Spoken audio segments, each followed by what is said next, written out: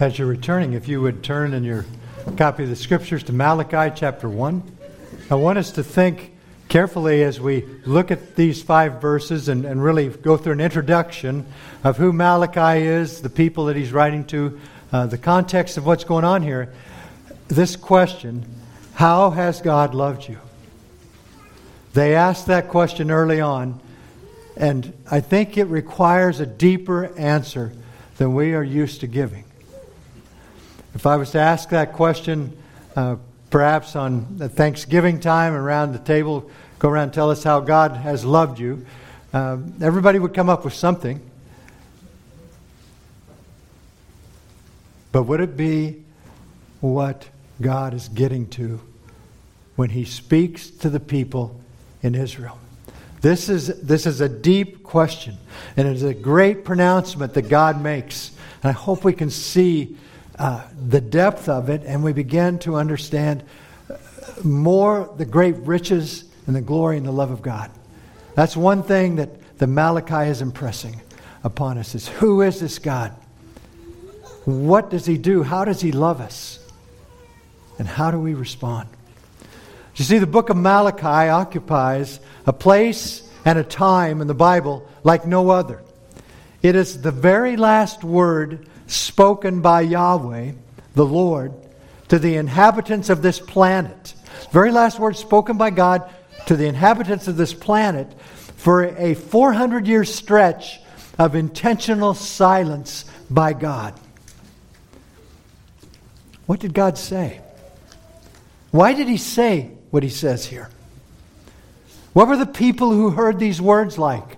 Does this message have any relevance to the history that would unfold 4 centuries later when He speaks again? Is it something we need to hear almost 2,500 years later in 2022? Is God still saying these things? Let's dig into these amazing final words of God in the Old Testament and discover more of the mind and heart of our great Lord God, Yahweh. Let's pray. Heavenly Father, we thank You for Your word. It is so exciting every time we venture into a new one of Your library books, the books of the Bible, and try to discover what You are saying, who You are. And Lord, we know that unless Your Spirit moves, we will know nothing. We will understand nothing about You. So we pray and ask You, Lord, to speak to us through Your word. Speak through me. Lord, please help me as a very weak messenger. Lord, please speak. Please open our ears, stopped ears, hard ears, ears that are muffled with the things of this world and our own desires. Maybe we've even been offended. Maybe we've been arrogant. Lord, please zero us in, crystallize us into the word tonight or this morning. And let us see You, know You. Amen. The burden of the word of the Lord to Israel by Malachi. The burden. The burden. The book of Malachi announces itself as the burden. Sometimes it is translated as the oracle of the word of the Lord. This means the message of the prophet Malachi is a deep and it is a heavy weight. It is a burden on the heart of the prophet Malachi. It is a heavy weight cast upon the ears of the hearers. And it is a burden that is of the word of the Lord. What gives heaviness to Malachi's prophecy is that it is a burden of the word of the Lord. When I was young, I got a set of weights for Christmas when I was about 14. And in those days, all the weights were little plastic discs filled with something that made them heavy. They weren't heavy themselves, but because of what they contained, they might be 15, 20, 30 pounds. The oracle, the burden of the word of the Lord, is heavy because it is filled with the word of the Lord. What Malachi is saying is engrossed, it is filled, it is made up of what God says. Malachi relies repeatedly on God's law throughout his oracle. It is the constant standard to which he points Israel to over and over again. In Malachi 2, verses 6 through 7, we read, "The law of truth was in his mind, was in his mouth. And injustice was not found on his lips. He walked with me in peace and equity, and turned many away from iniquity. For the lips of a priest should keep knowledge, and the people should seek the law from his mouth. For he is the messenger of the Lord of hosts. Malachi 3:7. Yet from the days of our fathers you have gone away from my ordinances, and have not kept them. Return to me, and I will return to you, says the Lord of hosts. Malachi 4:4. Remember the law of Moses, my servant, which I commanded him in Horeb for all Israel's, with the statutes and with judgments. We go to the disputes that we will see throughout this book, all centered about things that God had commanded them to do. The weight of the word of the Lord. Malachi 1:6-14. Malachi convicts Israel of breaking God's law concerning pure and undefiled offering. Malachi 2:1-9. Of the perversion of the God-ordained priestly office and the rejection of God's covenant. Malachi 2:10-16. Israel's unfaithfulness with God in their intermarriage and idolatry with idolatrous nations. It is exposed as being against the word of the Lord. Malachi 2:17-3:5. Israel is mocking what they call injustice by the holy, righteous God. Malachi 3:6-12. God charges Israel with apathy toward true worship and neglecting to give their commanded tithe to support the priests and the maintenance of the temple. And then the final straw. Listen to this. The final straw in Malachi 3:13-18. Yahweh exposes Israel's faithless heart. They say, it is useless to serve God. What profit is it that we have kept his ordinance, and that we have walked as mourners before the Lord of hosts? So now we call the proud blessed. For those who do wickedness are raised up. They even tempt God and go free. The oracle of the word of the Lord. The word of the Lord was shattered by Israel. God's laws and statutes have been cast away completely. God sends this burden of the word of the Lord through Malachi to call Israel to repent and return to him. That is the message of this book. But even heavier than the burden and more important than the word of the Lord is the great author and authority of the book, Yahweh himself, the word of the Lord. His name is plastered all over this book. 21 times the personal covenant name of God, Yahweh, is declared. 24 times he is declared as Yahweh Sabaoth. It's the name, the Lord of hosts, who commands all his forces throughout the heavens and on earth. 24 times. He is addressed as Adonai, the supreme Lord, 4 times. He is Elohim, the mighty God, 5 times. And he's even called Melech Gadol, the great king, in Malachi 1-14. And beyond his name is his presence. Yahweh is active and intimate with his people throughout the book of Malachi. He loves in chapter 1 and in chapter 2. He hates in chapter 1 and 2. He is angry. He is wearied. He has pleasure and displeasure. He threatens. He blesses. And God curses. And we see that this burden is not streamed down through the clouds by Yahweh. He has a messenger through Malachi, or by the hand of Malachi. Now the description of Yahweh, as we've seen, is all over the place, named in various ways over and over again. The timing of the book, we will see, is reliably clear. The condition and identity of the audience is recorded well throughout history. But the word Malachi is another matter. Malachi translates as my messenger.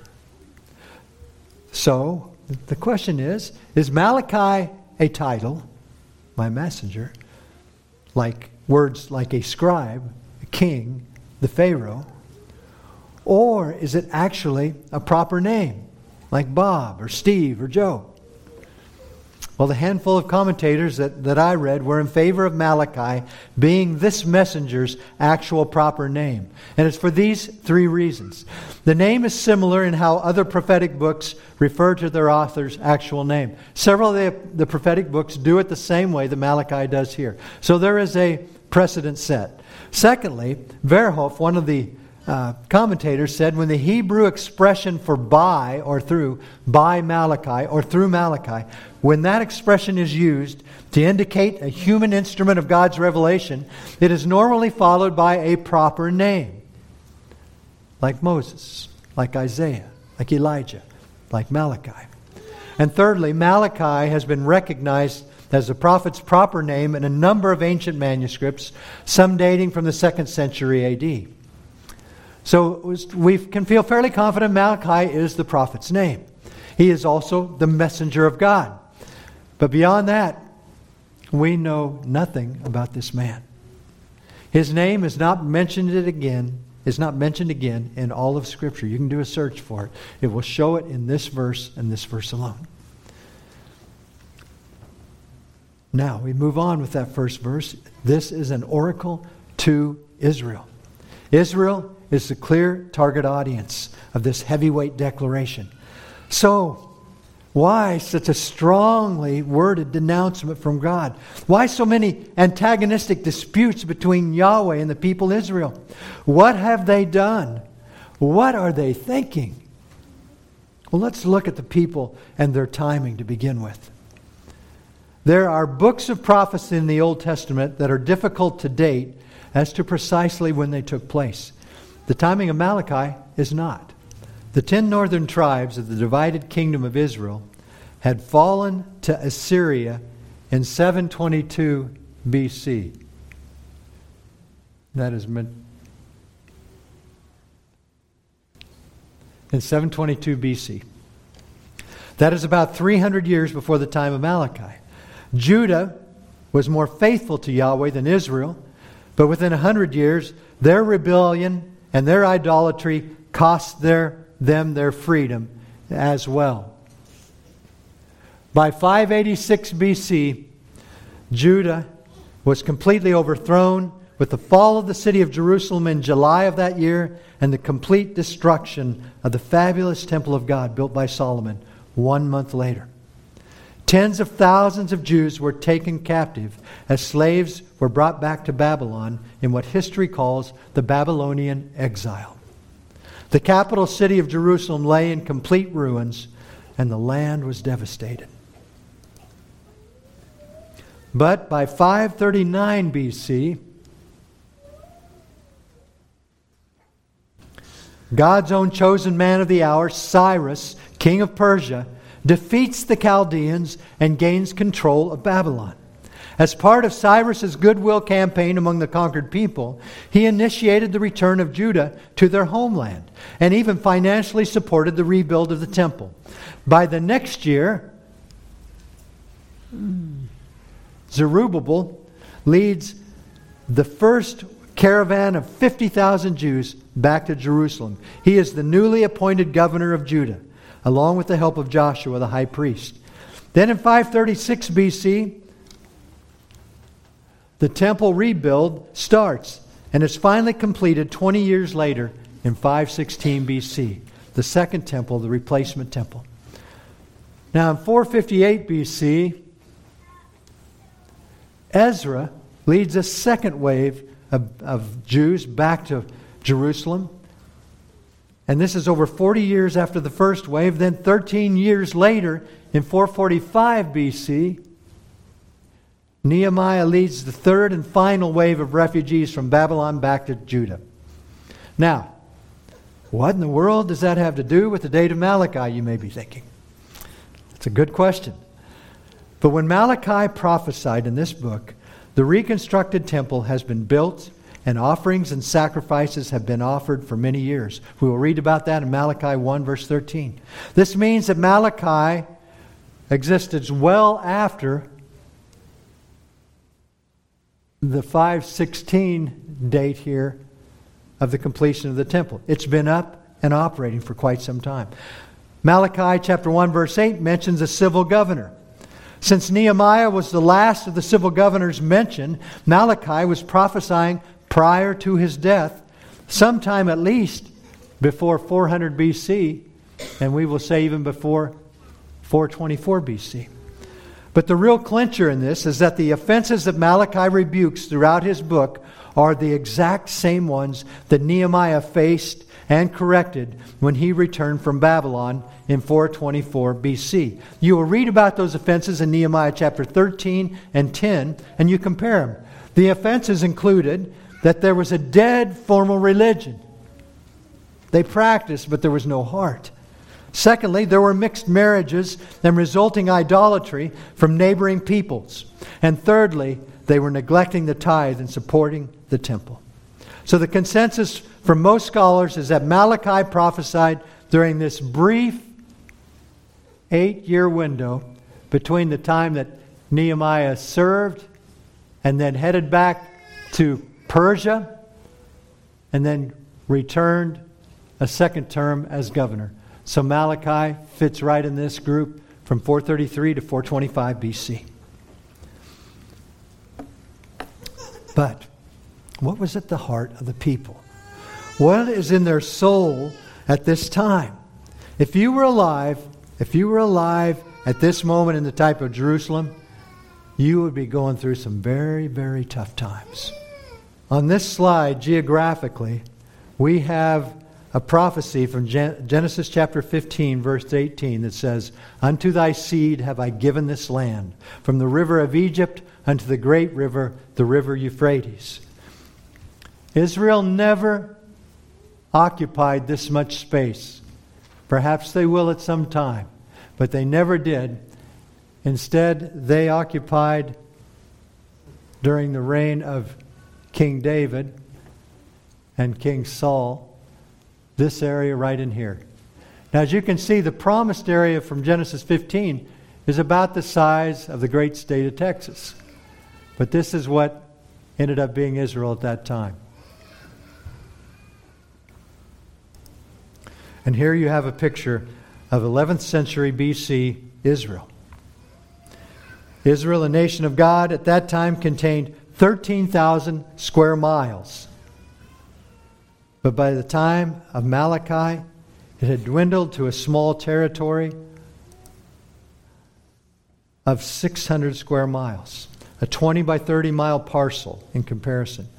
That, men and women, is half the size of Sedgwick County.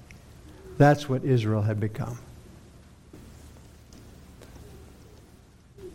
Now, that's size, population. The figure from David's census, recorded in 600 years prior to Malachi, was 1,300,000 males above the age of 20. This can imply about 5 million total people filling the land of Israel. In the book of Malachi, 600 years later, in 425 BC, that great population has declined by 97%. It is now about 150,000 total men, women, and children. Economically, Judah is struggling. They're in the midst of a devastating drought and deep poverty. Politically, they are no longer a kingdom. They are subservient to the whims of Persia. Security is a constant fear because of the threats of aggressive neighboring countries on every side around them. These neighbors on each side are equally, if not better, equipped for battle than this poor, struggling country of Judah. Spiritually, well, that's what we will discover over the next several weeks. Who are these people? Why do they challenge Yahweh, their God, with such bold audacity? What do they not see about themselves? What does the Lord God say and do and require of them? Who is this people? And who is this Yahweh Sabaoth that so faithfully and confrontationally enters their lives? The question is, are we them? Is Yahweh our Lord God Almighty? The commentator Verhoff wrote, "The book of Malachi delves into matters that are fundamental for all time, and therefore conveys an important message even to us and our generation." Verse 2, Malachi chapter 1, begins with this wonderful statement. I have loved you, says the Lord. Yet, you say, in what way have you loved us? Was not Esau Jacob's brother, says the Lord? Yet Jacob I have loved. We deal here beginning with the doubting of Yahweh's love. The doubting of Yahweh's love. I love, says the Lord. It's the Hebrew word ahab. And it has a very broad meaning of affections. As one theological word book describes it, it is the intensity of the meaning ranges from God's infinite affection for His people to the carnal appetite of a lazy glutton. It just is something that you want, something you desire, depending on the context, how it's used. In Malachi, we see it as the active, choosing love of God. Ahab is demonstrated again at the time of Exodus of God's people out of Egypt. There we read in Deuteronomy 4, and because He loved your fathers, therefore He does what? He chose their descendants after them. And He brought you out of Egypt with His presence, with His mighty power. God's love is not about an ishy-gushy feeling type of a thing. It is always seen in very concrete action upon His people.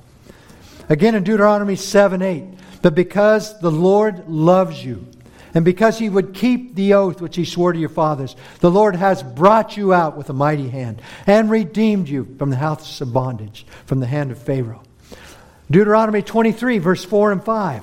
Because they did not meet you with bread and water on the road when you came out of Egypt, and because they hired against you Balaam, the son of Beor, from Pethor of Mesopotamia, to curse you, nevertheless, the Lord your God would not listen to Balaam. But the Lord your God turned the curse into a blessing for you, because the Lord your God loves you. And then Jeremiah 31:3. The Lord has appeared of old to me, saying, yes, I have loved you with an everlasting love. Therefore, with loving kindness I have drawn you. Yahweh declares, I have loved you. It is a past tense and it is accomplished fact. Why though? Why would God love anyone? And why specifically would He love these folks? Deuteronomy 7, verse 7 tells us, the Lord did not set His love on you, nor choose you, because you were more in number than any other people. For you were the least of all peoples.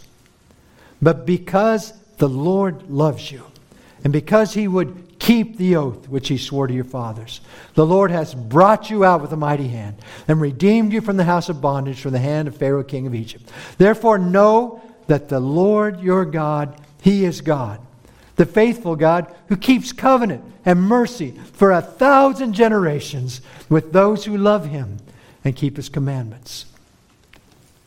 So why does He love them? Why does Yahweh love Israel? Because He chooses to. Now that doesn't make sense for us. We love things because of how they affect us, how they make us feel. Maybe they strike us as beautiful. Maybe they strike us as something that brings pleasure to us. Whatever it might be. God does not love that way. He chooses to love because He chooses to love.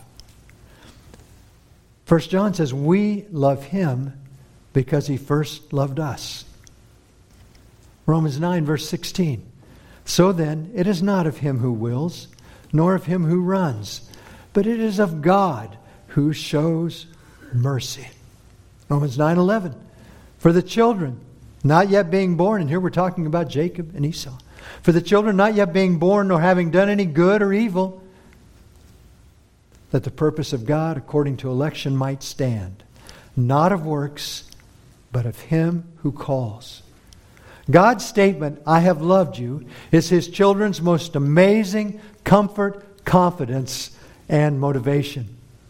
But this is not simply a statement of affection from Yahweh. It is a statement of accomplishment. He has loved His people.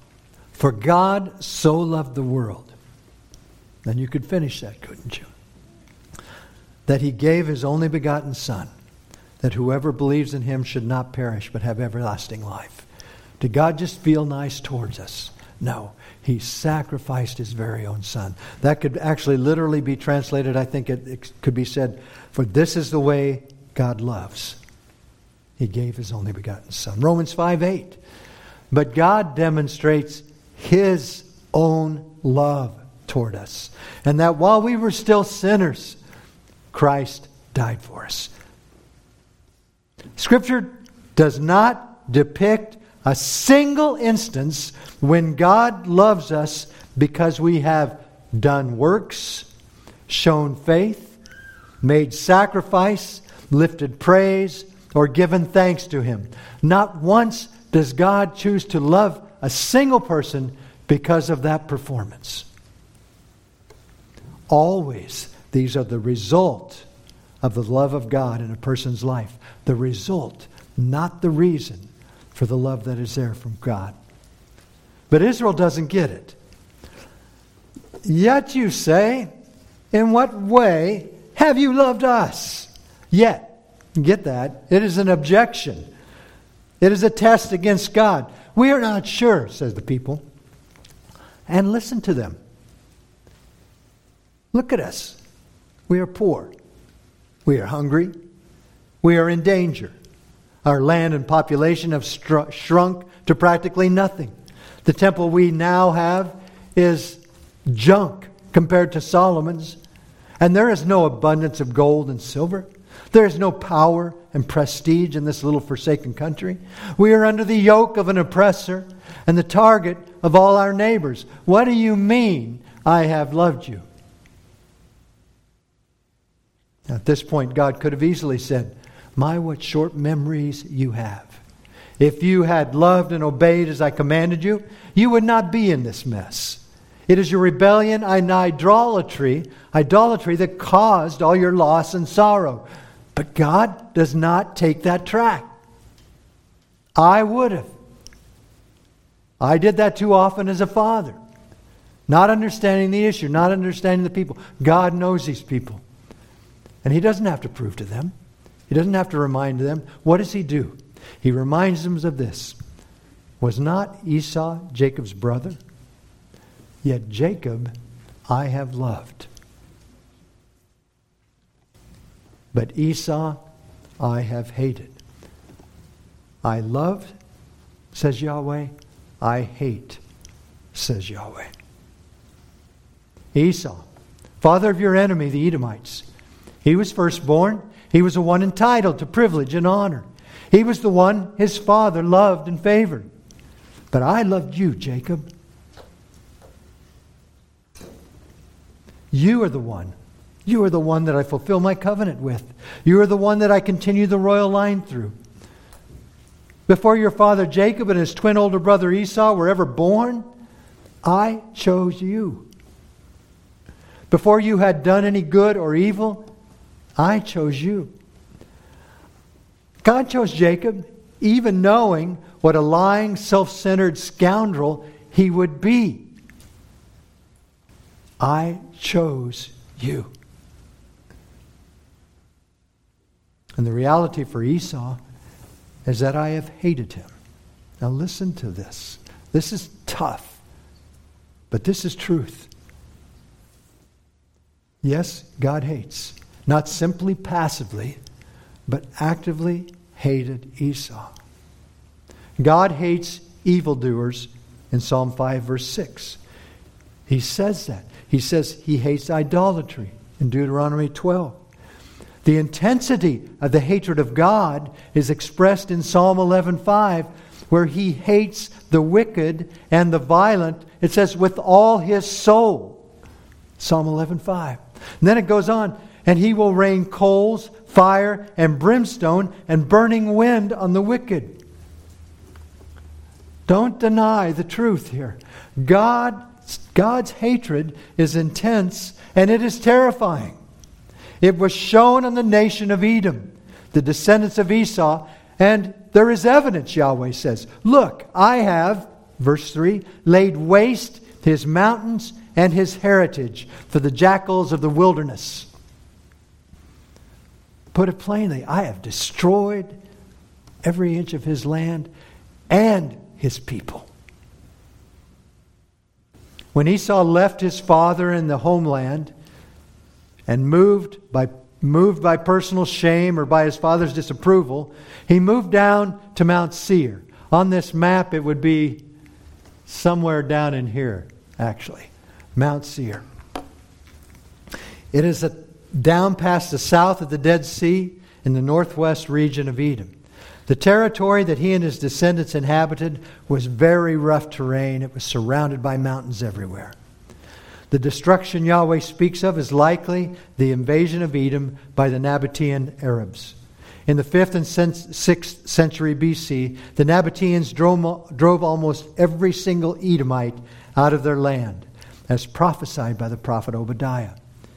Edom was ultimately judged because they cheered on the destruction of Jerusalem in Psalm 137, verse 7. In Psalm 137, verse 7, it says, "Remember, O Lord, against the sons of Edom, the day of Jerusalem, those who said, raise it to its very foundation."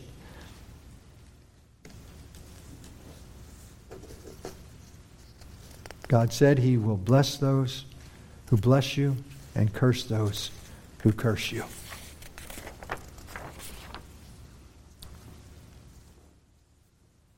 Then we find the defiance of Yahweh's will in Malachi 1, verse 4. "We will build," says the man.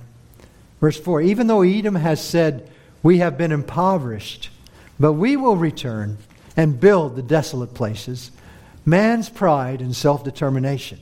We will return. We will build. The only thing that will be is the emptiness of their claims. Though Edom may make bold claims of restoring the destruction of their cities and lands," the rest of that verse says, "Thus says the Lord of hosts, they may build, but I will throw down.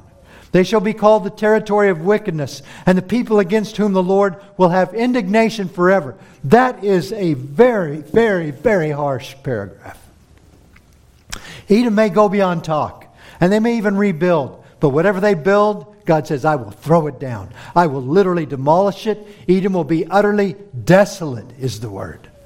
As Isaiah the prophet says, "Remember the former things of old, for I am God and there is no other. I am God and there is none like me, declaring the end from the beginning, and from ancient times things that are not yet done. Saying, my counsel shall stand, and I will do all my pleasure." God has dictated that Edom will be destroyed. And they cannot restore. They cannot rebuild. God has spoken. And it says there will not be a temporary incapacity or affliction. Edom will never be restored. The territory of wickedness will be the label of their land. And then it says the Lord will have indignation against them. This is an interesting word that God uses of Himself. Literally, it means foaming at the mouth. God describes His hatred for this people as if He is foaming at the mouth. It means He abhors them. He is enraged against them. Yes, God hates them. That is a fearful thing. And not just for a moment. It will be forever. The Hebrew word here is olam. It means everlasting, without end. That judgment, that hatred will come upon them for eternity. Brothers and sisters, that was often what we try to explain to people. Because of your sin, because of your rebellion against the authority of God, your unwillingness to depend upon His Son, to realize you are nothing without Him, you will not just have a lousy next several hundred years. You will have a torturous, wrathful, horrendous experience that will never end and will have no relief. That's just the truth. The gospel is so important because God hates sin, but He doesn't cast sin into hell. He casts sinners into hell. And we, by God's grace, like these men and women, many of us are chosen by God to understand the gospel. And just like these folks, it wasn't because of anything we did. We never became close enough for God to say, okay, it's time. No.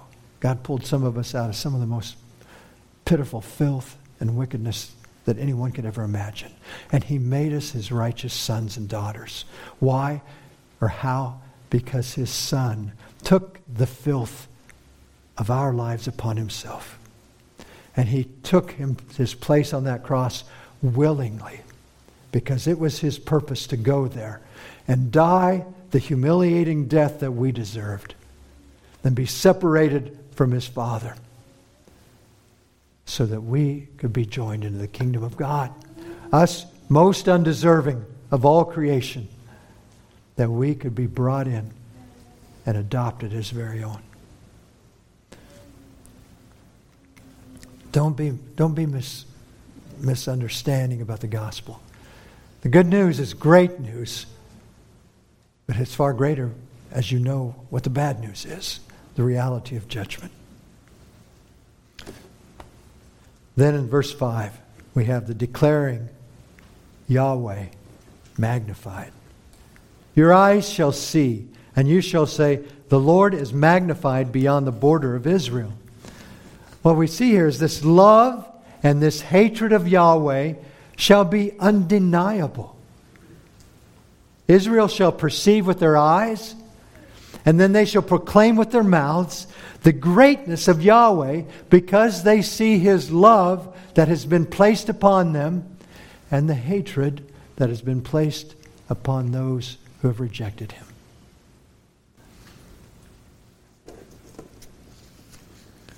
After the Lord speaks the final words of the book of Malachi, crickets, silence, 400 years of silence from the Creator of the earth. It will be 4 centuries before He will speak again to anyone. His message at the end of that time, His message at the end of that 400 years, will not use the written word or the speech of prophets. It will be far superior to electronic media with surround sound audio and 3D full color video. God's message will be of a radically different nature. Hebrews 1.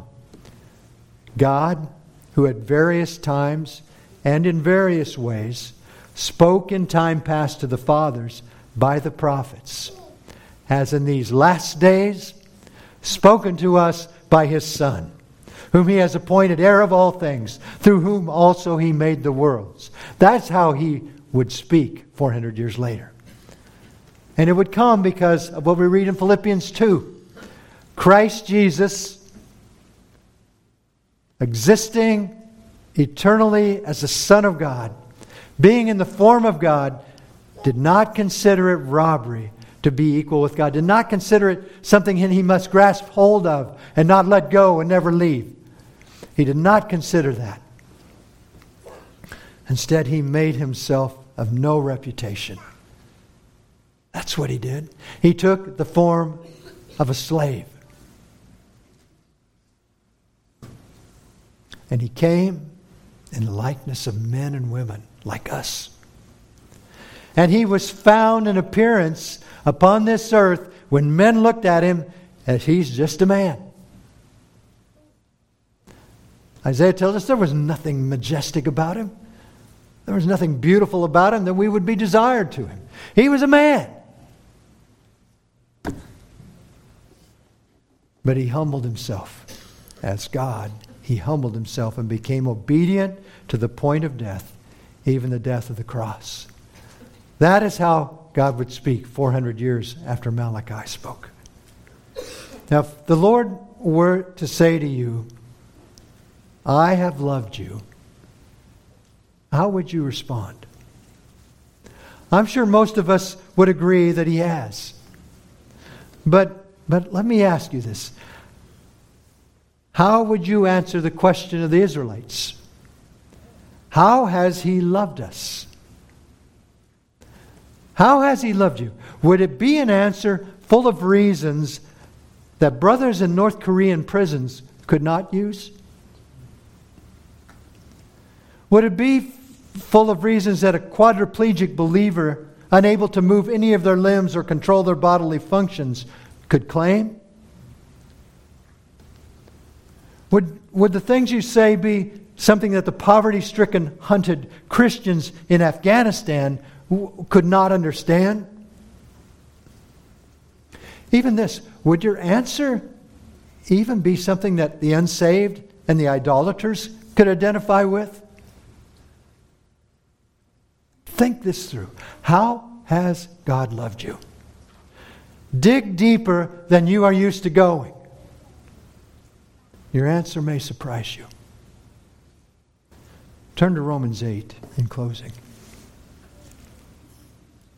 We'll begin with verse 31, read through 39. What then shall we say to these things? If God is for us, who can be against us? He who did not spare his own Son, but delivered him up for us all, how shall he not with him also freely give us all things? Who shall bring a charge against God's elect? It is God who justifies. Who is he who condemns? It is Christ who died, and furthermore is also risen, who is even at the right hand of God, who also makes intercession for us. Who shall separate us from the love of Christ? Shall tribulation, or persecution, or distress, or famine, or nakedness, or peril, or sword? As it is written, for your sake we are killed all day long. We are counted as sheep for the slaughter. Yet in all these things we are more than conquerors. We are more than conquerors through Him who loved us. For I am persuaded that neither death, nor life, nor angels, nor principalities, nor powers, nor things present, nor things to come, not the present things, not even the things to come, nor height, nor the deepest things, the depths, nor any other created thing shall be able to separate us from the love of God, which is in Christ Jesus our Lord. Amen. Nothing. This is the love. Explore it, discover it, understand it. Let's pray. Heavenly Father, we thank you for your scriptures. Old and New Testament, Malachi to Romans. Lord, you speak, and they are all connected so fully, focused on who you are. Lord, show us how you love us. Lord, give me and my brothers and sisters, me, Lord, give me past such surfacey, mundane things that are good, they are kind, but help us to see what it means to be chosen by God, to be loved by you when we were anything but lovable. Thank you, Lord, that you would love. Thank you that you would choose many of us. Thank you that you would give us the gospel to share for men's salvation. Please use us this week. Lord, give us a zeal for you, a compassion for you, a great gratefulness and thanksgiving. Be exalted in this city, Lord, as we go out into it as your ambassadors. In your name we pray. Amen.